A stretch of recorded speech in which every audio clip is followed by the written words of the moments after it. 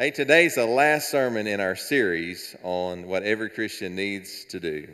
There's a lot of things that God wants to do in our lives and pour in us, but we've just tried to hit some of the main basics as we've covered some of these topics. And today we're talking about that every Christian needs to share the love of God.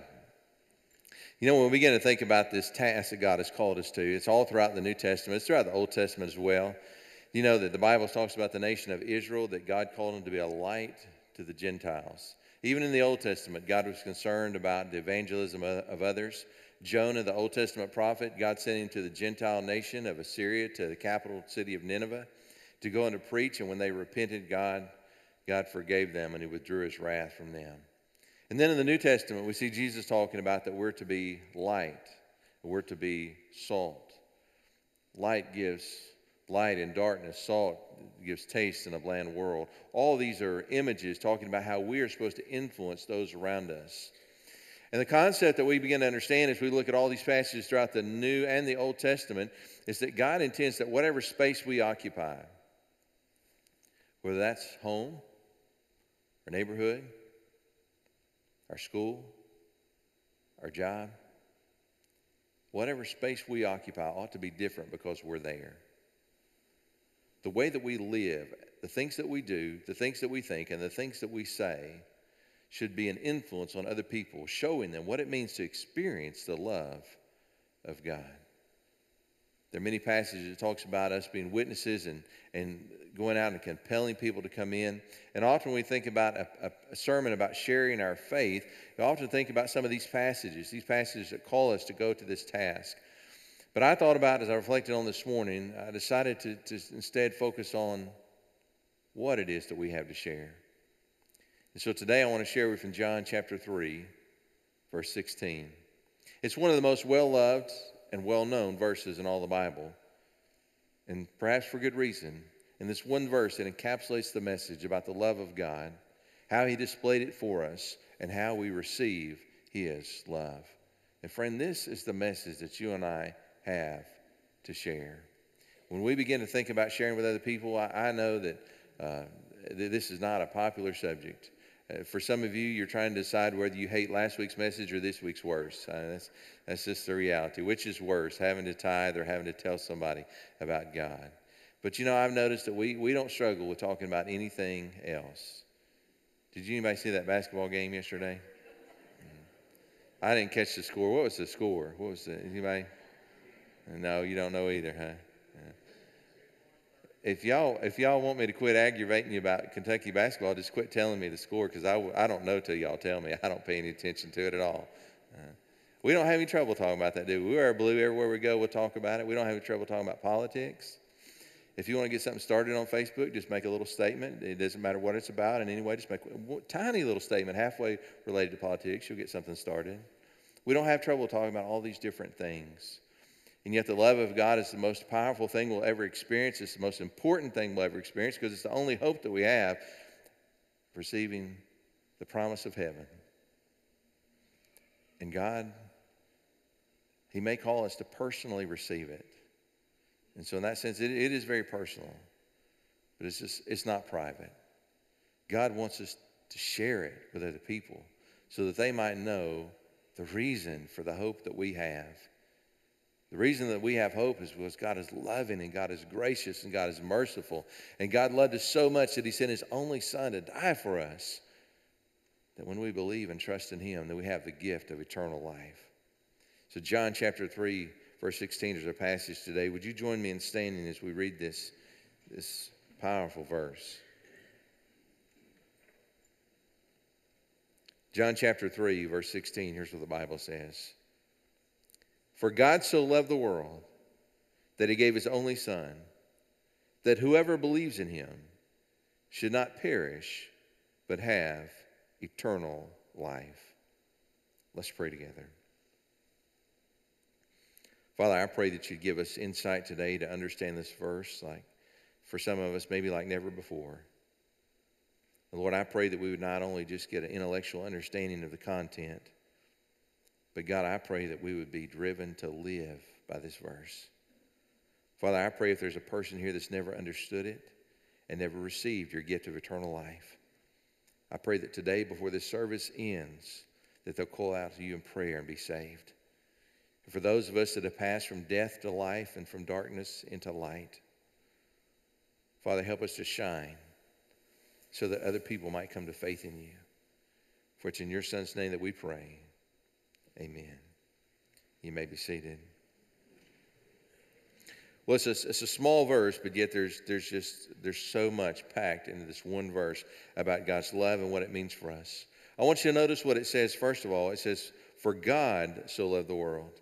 You see, it is God who loves us. When we begin to think about our hope in this world, who is it that can save us? Well, it's God. Many people in this world worship many things, but they do not worship God.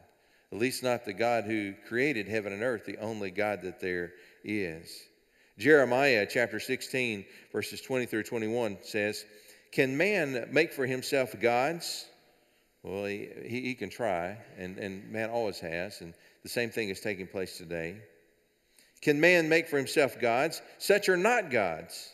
Therefore, behold, I will make them know this once. I will make them know my power and my might, and they shall know that my name is the Lord." Well, there's one God, and he has revealed himself, and in this passage he mentions his name, and he talks about that in ancient Israel people were carving idols out of stone and metal and wood, and people were producing these different idols, and they were worshiping them. They've been led astray by the practices of other nations, and instead of being a light to the Gentiles were being a darkness to Israel. And so Jeremiah, the prophet of God, calls them out, and he says, "Can man make for himself gods? Such are not gods." The same thing's going on around the world today. People have idols, and when we were in Thailand, we went into several different temples and saw people worshiping idols. It's taking place around the world today. But in America, we just have a more subtle, sophisticated form of idolatry. We don't carve images and make statues, but instead we elevate things above God, and oftentimes the things that we elevate is ourselves, as we value our own opinion and ideas above the very word of God that he's revealed to us. And so it's God. It's God who loved us. And it's important that we understand who he is. For we don't create God, we discover God. God has revealed himself, and he's revealed himself by his name. In Revelation chapter 9, verse 20, it talks about the final times. And it says, "The rest of mankind who were not killed by these plagues did not repent of the works of their hands, nor give up worshiping demons and idols of gold and silver and bronze and stone and wood, which cannot see or hear or walk."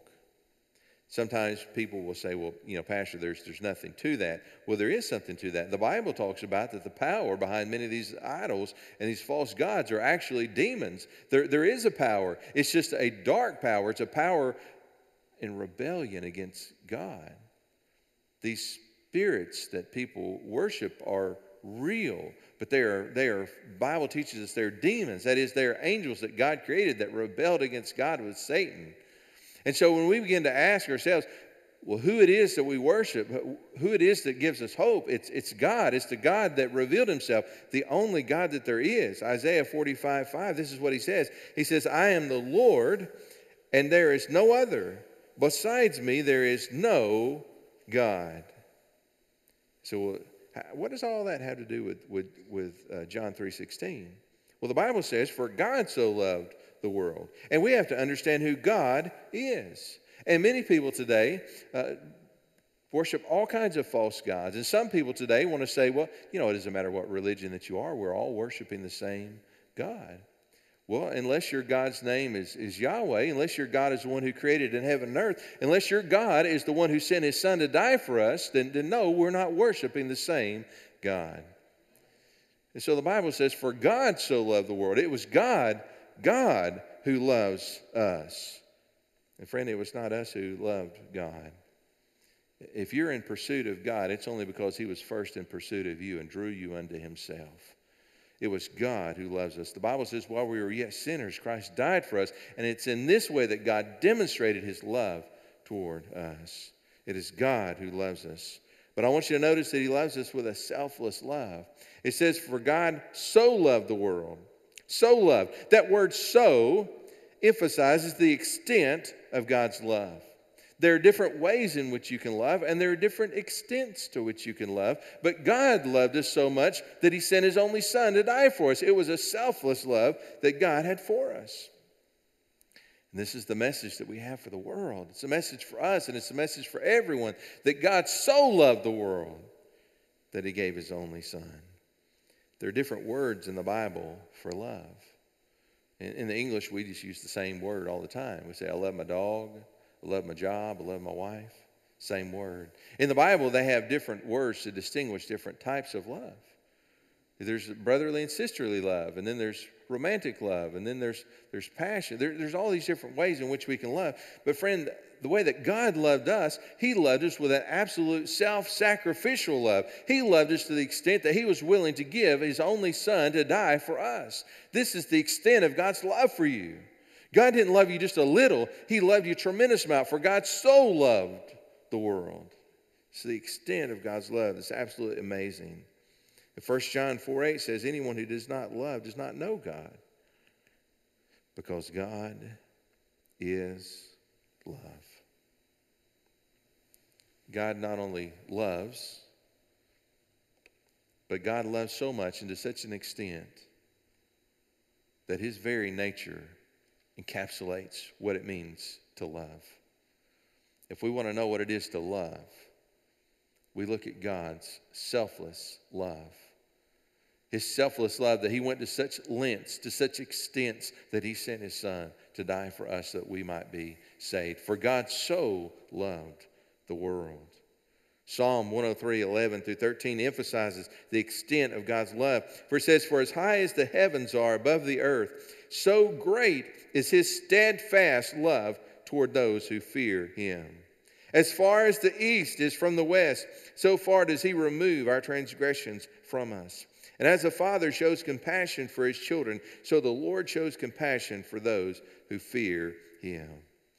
The Bible uses these images, as high as the heavens are above the earth, as far as the east is from the west. All of these things emphasize that God's love, compassion, and mercy are without end. They are as eternal as time. God loved us so much that he sent his only son to die for us. This is the extent of God's love. If we want to know what love is, we look at God, for God is love. And my friends, if you want to be loved, turn to God. God loves you more than you can understand. If we want to learn to love, let us look at God, for he is love. The Bible says that God loves the world. Look at verse 16. It says, for God so loved the world that he gave his only son, that whoever believes in him should not perish but have eternal life. I want you to notice this, the object of God's love. It says, for God so loved the world. The world. It's hard to comprehend how God would love the world.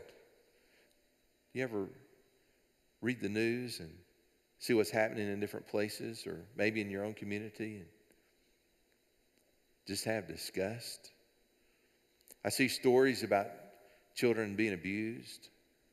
I see people around the world who are absolutely ruthless and vicious dictators. But the Bible says, for God so loved the world. It's all inclusive. This is why I believe that everybody can be saved, because God's love extends to the entire world. John 3:17, it's the very next verse. This is what it says about God's purpose. For God did not send his son into the world to condemn the world, but in order that the world might be saved through him. So many people think that the church preaches a message of condemnation, and perhaps there have been those at times that have just misunderstood the message and only presented the righteousness and the wrath of God without presenting the love of God. But our message is not one of condemnation. Our message is one of salvation. God sent his son into the world not to condemn the world, but in order that the world might be saved through him. 2 Peter chapter 3, verse 9. Listen to what it says. The Lord is not slow to fulfill his promise, as some count slowness, but is patient toward you. Now here's what he says. Here's why God has not yet intervened in the world. Not wishing that any should perish. You hear what that says? Not wishing that any should perish. It's not God's will that anybody should go to hell. It's not God's will that anybody should perish. But this is his will, but that all should reach repentance. They won't all reach repentance because not all will embrace the love of God. But that's God's desire and his hope. For God so loved the world, not the nice people, not the good people, but God so loved the world. In 1 Timothy 2, 5 through 6, it says, for there is one God and there's one mediator between God and men, the man Christ Jesus, who gave himself as a ransom. And listen to this, a ransom for all. A ransom for all. Not a ransom for some, not a ransom for Americans, not a ransom for decent people, a ransom for all, which is a testimony given at the proper time.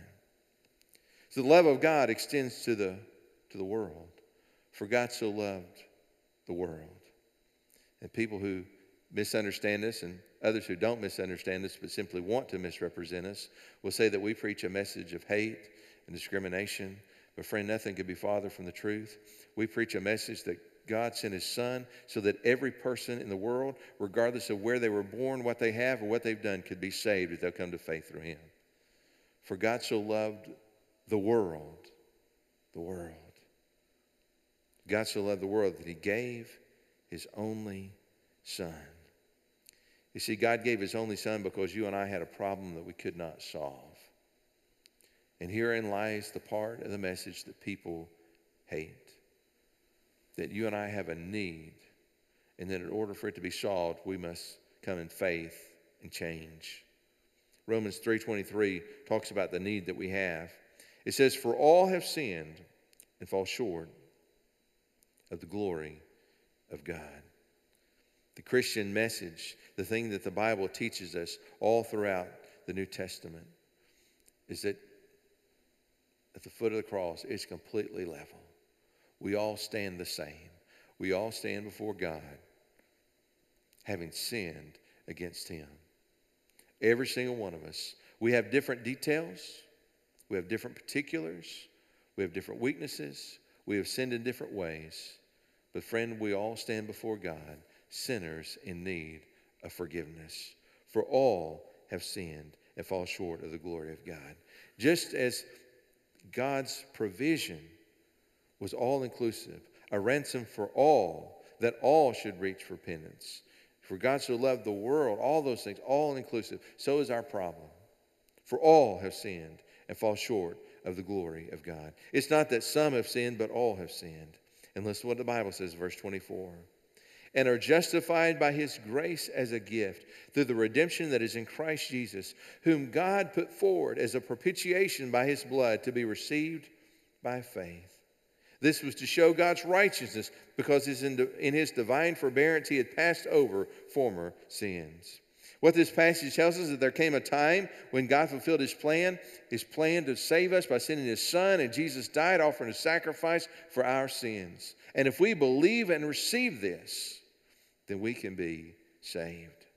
Romans 3, verses 10 through 18. The passage just before the passage that we just read. Listen to what it says. As it is written, none is righteous. No, not one. No one understands. No one seeks for God. All have turned aside. Together they've become worthless. No one does good, not even one. Their throat is an open grave. They use their tongues to deceive. The venom of asps is under their lips. Their mouth is full of curses and bitterness. Their feet are swift to shed blood. In their paths are ruin and misery, and the way of peace they have not known. There's no fear of God before their eyes. The Bible describes in this passage, this is the Romans quoting the Old Testament, talking about the condition of the heart prior to receiving the grace of God. Every single one of us had a time in our life that we desperately needed God. We didn't fully understand. We weren't seeking Him, but He was seeking us. And the reason that so many people today feel like they have no problem and there's nothing wrong with them and they're excellent people is because they compare themselves with other people. And I don't care how bad you are, you can find somebody else that's worse, and you can make yourself feel better by comparing yourself with them. But the Bible teaches us that the standard is not the behavior of others, but the standard is the nature of God. It's not that we fell short of the glory of our neighbor. The problem is that we fell short of the glory of God. And that's why God sent His Son, because we have this problem. For God so loved the world that He gave His only Son. The reason that God gave His Son is so that it could be a sacrifice for our sin. John 1:29 describes John the Baptist when he saw Jesus. And it says, the next day he saw Jesus coming toward him and said, behold, the Lamb of God who takes away the sin of the world.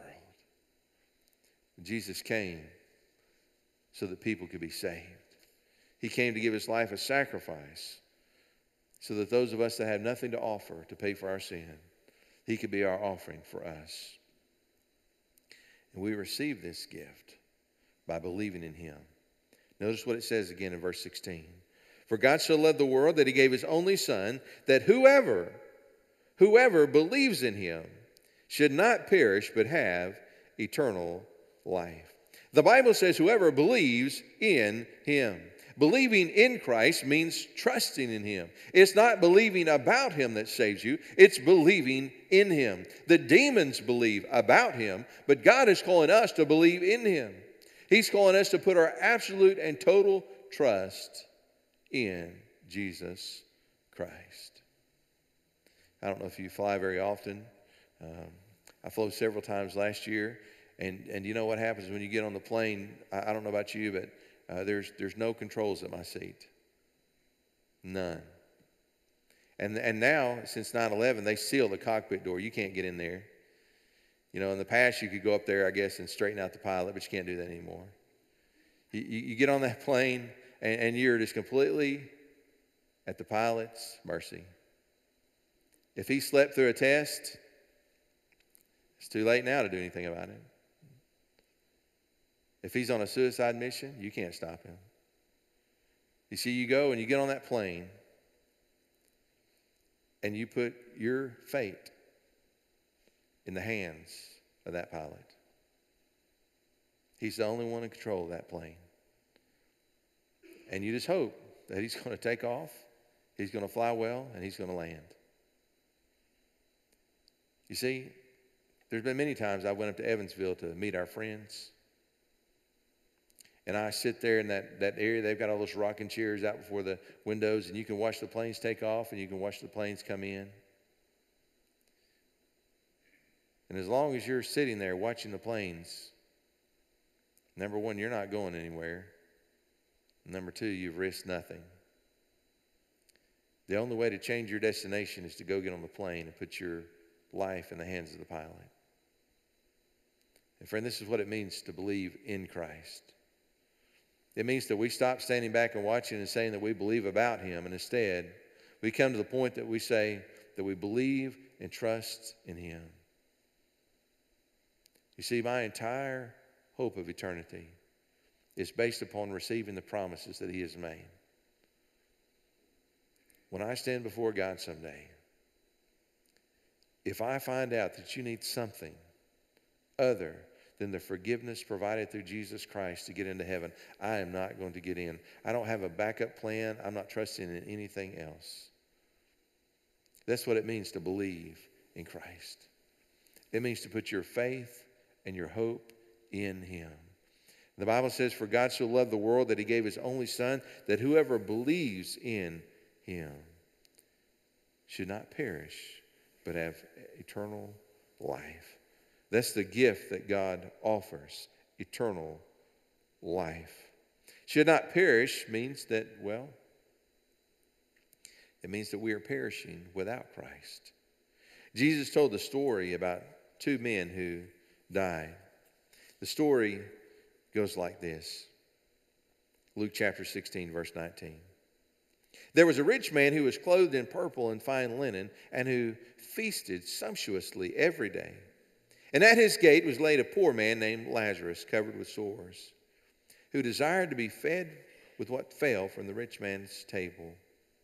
Moreover, even the dogs came and licked his sores. The poor man died. And listen what happened. The poor man died and was carried by the angels to Abraham's side. The rich man also died and was buried. Notice there are no angels. The rich man also died and was buried. And in Hades, being in torment, he lifted up his eyes and saw Abraham far off and Lazarus at his side. And he called out, Father Abraham, have mercy on me, and send Lazarus to dip the end of his finger in water and cool my tongue, for I am in anguish in this flame. You notice that their fortunes are now reversed. It is the rich man who now longs for a little bit of relief, but does not receive it. But Abraham said, Child, remember that in your lifetime received your good things, and Lazarus in like manner bad things. But now he is comforted here, and you in anguish. And besides all this, between us and you a great chasm has been fixed, in order that those who would pass from here to there may not be able, and none may cross from there to us. Notice that having passed out of this life, their fate is sealed for all eternity. There is no passing between heaven and hell. Verse 27. And he said, Then I beg you, Father, descend into my father's house, for I have 5 brothers. So Abraham said, They have Moses and the prophets, let them hear them. Moses and the prophets had been dead for years, but he meant the writings. They have the Bible, let them hear the Bible. Verse 30. And he said, No, Father Abraham, but if someone goes to them from the dead, they will repent. So the rich man says, Well, they're not going to believe the Bible. I didn't believe the Bible, but if they saw somebody come back from the dead, they would repent. Verse 31, he said to them, If they do not hear Moses and the prophets, neither will they be convinced if someone should rise from the dead. For God so loved the world that he gave his only Son, that whoever believes in him should not perish, but have eternal life. This is the promise that we have. It's the hope of escaping the fate of the rich man that Jesus described. The rich man who would not believe the message, who would not believe the scriptures. And he thought, well, if only if his brothers could see somebody rise from the dead. But Jesus reveals that the problem is not in the message. The problem is not in the conveyance of the message. The problem is in the reception of the heart. And people that won't believe the Bible won't believe if someone comes back from the dead either. And so you and I have to come to the point in our life where we know for sure that we believed and trusted in Christ. And when we believe and trust in him, we receive eternal life. For God so loved the world that he gave his only Son, that whoever believes in him should not perish, but have eternal life. This is the message that God has given us. And this is the message that God has called us to share. Let's pray together. Father, I thank you that you made it possible for us to receive eternal life. And Lord, I pray today, if there's any person that's understood this for the first time or come to believe it, Lord, I pray today, while they still can, they would call out to you in prayer and be saved. Father, for those of us who have been transformed, help us to be bold, help us to be faithful. Lord, help us to be consistent as we share with those around us. For it's in Christ's name that we pray. Amen. Well, just as I've explained today in this message, friend, all of us have the same problem, and there's only one solution to our problem. The Bible says there's only one way to God, and that's through the Lord Jesus Christ. And so if there's never come a time in your life that you've confessed to God that you know that you've sinned against him and asked for his forgiveness, I want to encourage you to do that right now. When we begin singing, would you just pray and talk to God? If you need somebody to pray with you, that's why I'll be standing here at the front. I would love to pray with you and help you make that decision. For those of us that have this message, it's too good to keep it to ourselves. God has called us to share this message with others, that people might be changed around us. So friend, whatever you need to do to be a bold, faithful witness for Christ, let's do it now as we sing. Let's stand together.